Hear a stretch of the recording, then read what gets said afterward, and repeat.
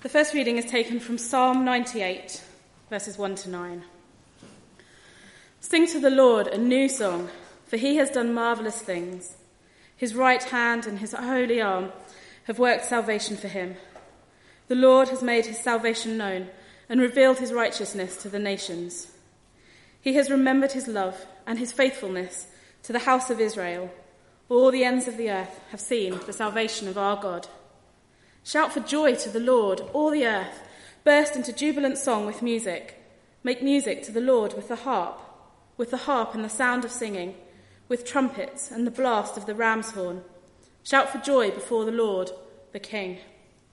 Let the sea resound and everything in it, the world and all who live in it. Let the rivers clap their hands. Let the mountains sing together for joy. Let them sing before the Lord, for he comes to judge the earth. He will judge the world in righteousness and the peoples with equity. Our second Bible reading is taken from Isaiah 52, verses 7 to 10. How beautiful on the mountains are the feet of those who bring good news, who proclaim peace, who bring good tidings, who proclaim salvation, who say to Zion, your God reigns. Listen, your watchmen lift up their voices. Together they shout for joy. When the Lord returns to Zion, they will see it with their own eyes. Burst into songs of joy together, you ruins of Jerusalem, for the Lord has comforted his people. He has redeemed Jerusalem. The Lord will lay bare his holy arm in the sight of all the nations, and all the ends of the earth will see the salvation of our God.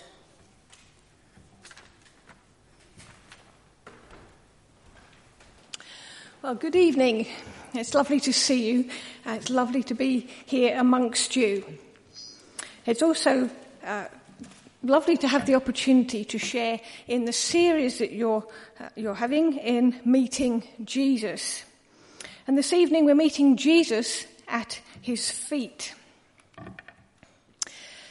Jesus calls us to sit at his feet.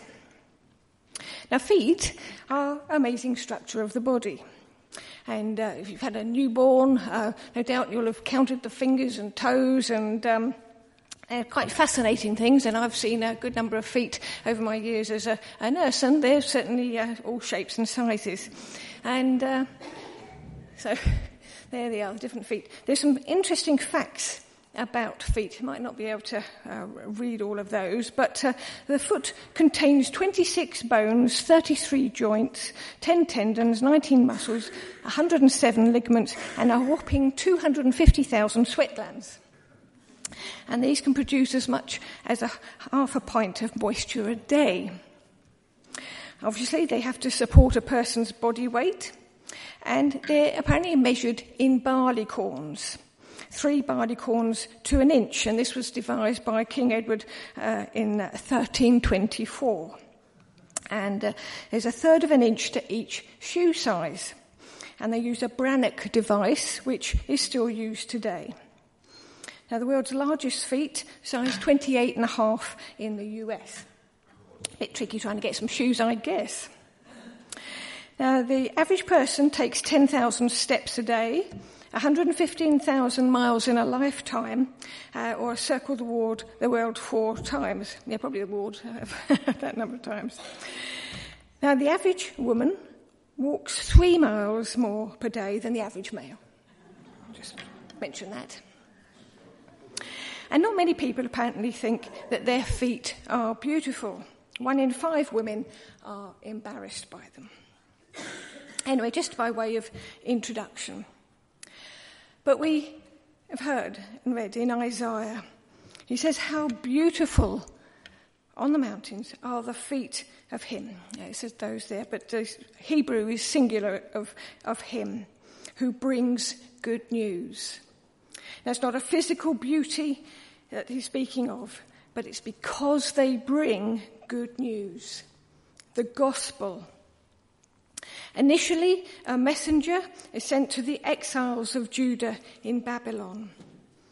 God had promised through the prophets that the exile would not be the end, that he would do something, that he would again deliver them.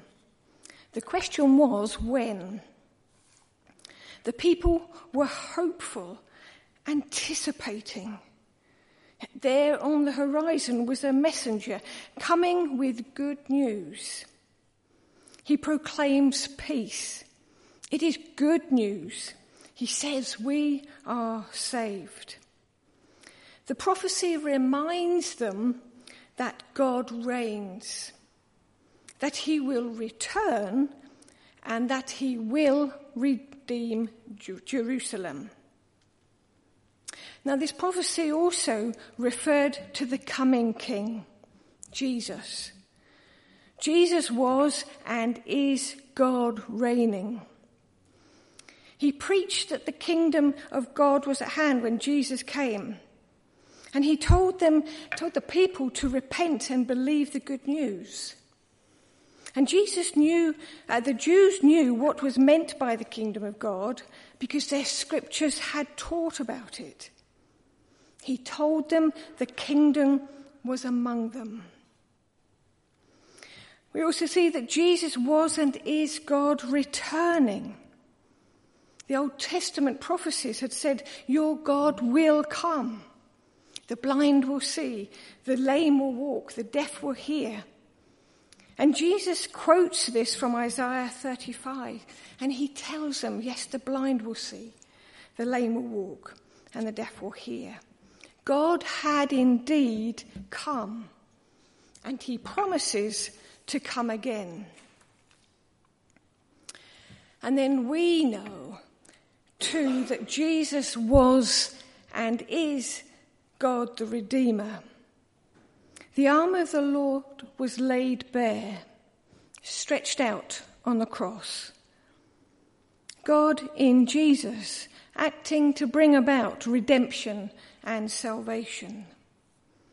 Jesus was not only the messenger, but the content of the message. Now, Jesus' feet would have walked thousands of miles to share the gospel. That the kingdom of God had come to tell of God's faithfulness, his goodness, and his love. And we read that the people were amazed. In Mark chapter 1, it says the people were amazed at his teaching, for he taught them as one who had authority, not as the teachers of the law. And then again it says, when the Sabbath came, he began to teach in the synagogue, and many who heard him were amazed. Where did this man get these things? They asked. What's this wisdom that has been given to him, that he does even miracles? Crowds thronged to hear him teaching. They took time travelling. They spent hours with him. Just think of the story of the feeding of the 5,000. But as we look in the scriptures, we see that many came to Jesus and either sat or fell at his feet. And he met them at their point of need. And he invites us, calls us too, to sit at his feet. One writer, Jerry Shirley, lists 7 things we will find if we're willing to take time to sit. We will find, firstly, a place of forgiveness. A woman who had led a sinful life had heard Jesus preached. She repented and came and anointed his feet out of gratitude and love, on the understanding that she could be forgiven. There's a place of healing. Great crowds came to him, bringing the lame, the blind, the crippled, the mute, and many others, and laid them at his feet, and he healed them. And it's a place of learning. Martha opened her home to Jesus. She had a sister called Mary, as we know, who sat at the Lord's feet listening to what he said. Then it's a place of prayer. Jairus fell at his feet and pleaded earnestly with him. My little girl is dying. Please come and put your hands on her so that she will be healed and live. So Jesus went with him. Then it's a place of thanksgiving. Jesus healed 10 lepers. One of them, when he saw he was healed, came back praising God in a loud voice, and he threw himself at Jesus' feet and thanked him. And he was a Samaritan. Then we find it's a place of rest. Jesus cast out demons from a man, and the people went out to see what had happened.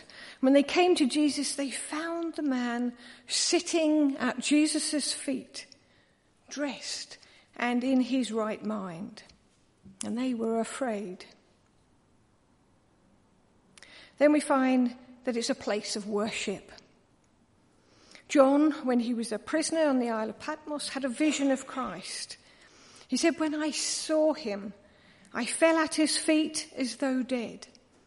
Then he placed his right hand on me and said, do not be afraid. I am the first and the last, the living one. In each of these circumstances, the person recognized Jesus for who he was, the Messiah, and acknowledged his divine majesty by falling or sitting at his feet. They were aware of their unworthiness, their sinfulness, and yet came nonetheless, knowing they would not be turned away. Each encountered the extravagant love of the Father through his Son. And Jesus longs for us to come to him, to sit with him, to receive from him and to learn from him. But more than that, he longs for us to enjoy him for who he is, not just because of what he can give. He wants to meet with each of us, to satisfy us with his love, to fill us with joy through his presence, and infuse us with grace for all he has for us. I'm sure that if Jesus had had a mobile phone, he no doubt would have had numerous interruptions from calls and texts during his travels. The question is, do we answer his call? Do we respond to his text? Or are we too busy? Do we even hear it? And I know over the years, sharing with different folk, how difficult it is to make the time to just sit. And I know myself yet still find it a challenge to practice what I preach.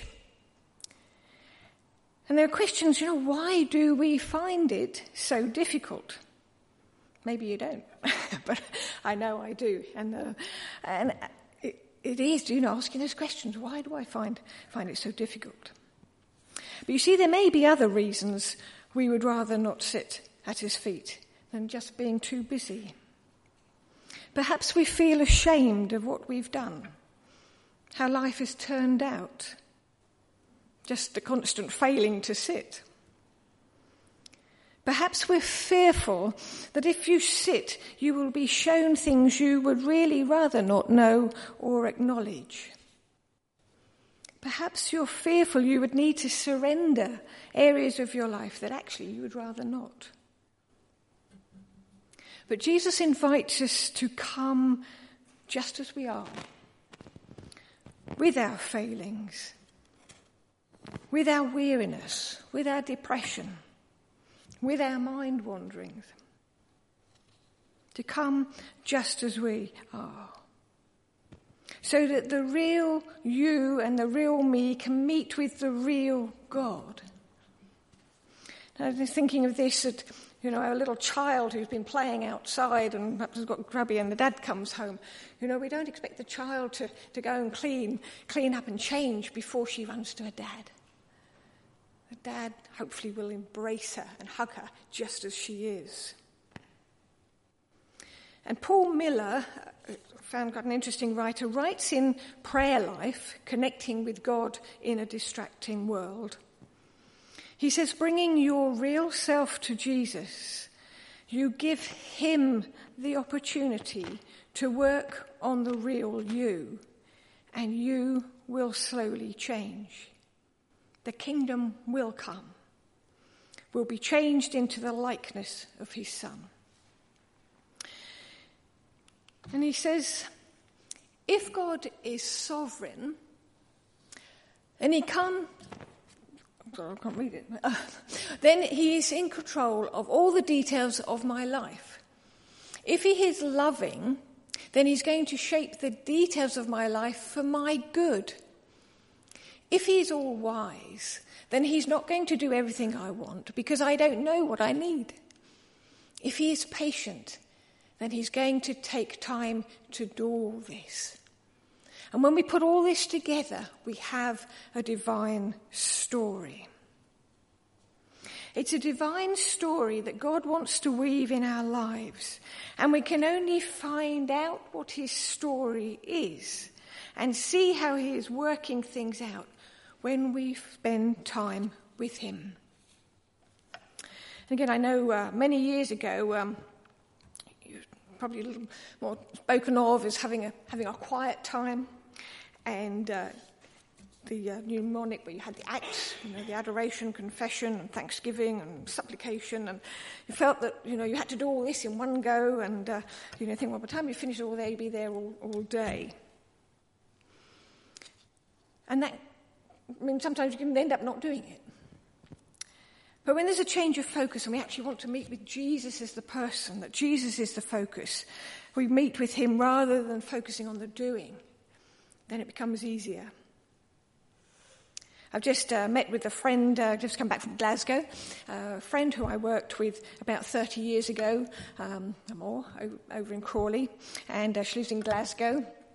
And I haven't seen her for about 10 years. So there was that thinking, what we're going to talk about and how we're going to get on. But as soon as we met, the years disappeared, and it was a lovely time just to be together, to catch up.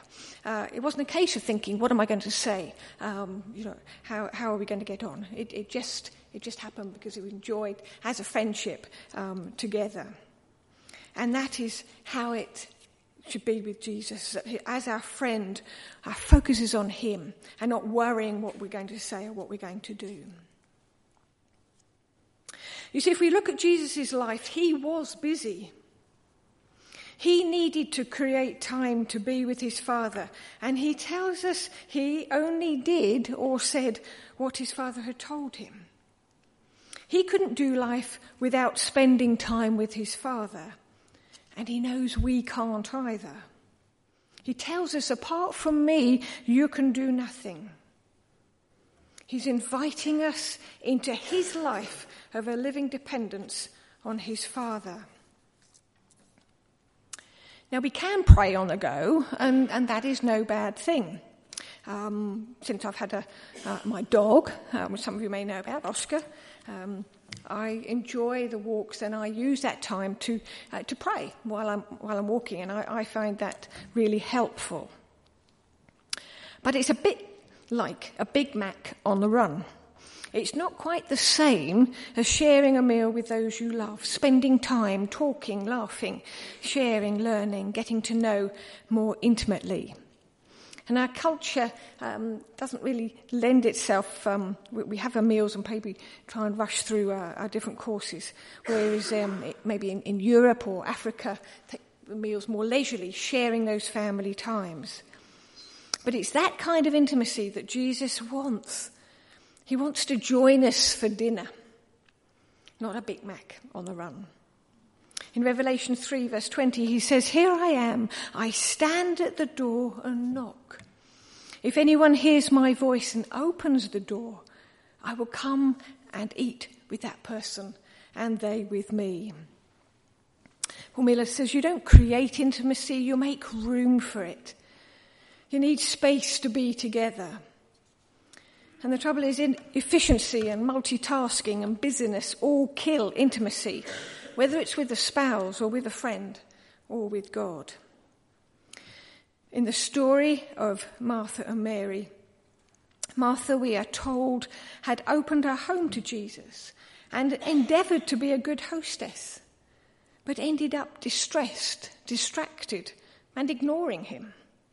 In fact, getting cross with Jesus, as well as her sister. Mary, on the other hand, sat at his feet to listen to him and did her best to love him. In that place at Jesus' feet, she found acceptance and true contentment. So often in our zeal to serve him, we too can end up ignoring him. Jesus told Martha, Mary had chosen what was better, and it would not be taken away from her. Mary wasn't told to go and prepare supper. And then, when I first had my puppy, he's smaller now, he's 2 now, but he was just at my feet, and it was just so lovely, just sitting there. Now he's sitting on the sofa, and he might put his head on my lap, and he just sits there. We sit there together, and it's just lovely. You see, when we spend time in Jesus' presence, sitting at his feet, unlike those people we looked at earlier, those in the Gospels, we see his pierced feet, and we're reminded of the lengths he went to enable us to come to his Father, to our Father. And as we learn from him, reading about his life, reading the accounts in the Bible, we can begin to see how he is working in our lives, teaching us, challenging us, helping us to see how we need to change, how we are to interact with others, how we're to help others, how we can best pray into situations. You see, if we don't spend time with him and in his word, how can we share a word with others? How can our lives reflect Christ for others to encounter? It's a balance between the word and the spirit. And Paul takes the verse from Isaiah, and he says, I've got glasses. There is no difference between Jew and Gentile. The Lord is the Lord of them all and richly blesses all who call on him. For everyone who calls on the name of the Lord will be saved. How then can they call on the one they have not believed in? And how can they believe in the one of whom they've not heard? And how can they hear without someone preaching to them? And how can they preach unless they are sent? As it is written, how beautiful are the feet of those who bring good news. When we sit at his feet, we become aware that we live in the presence of a loving Father, in his world built for divine relationships between people as he weaves his story between each of our lives. We have a hope, a purpose. Our feet become beautiful when we sit at his. Will we answer his call? Will we meet him at his feet?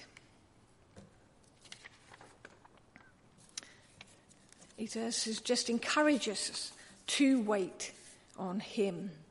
The Lord is good to those whose hope is in him, to the one who seeks him. The Lord longs to be gracious to you. Therefore he will rise up to show you compassion. For the Lord is a God of justice. Blessed are all who wait for him, those who sit at his feet.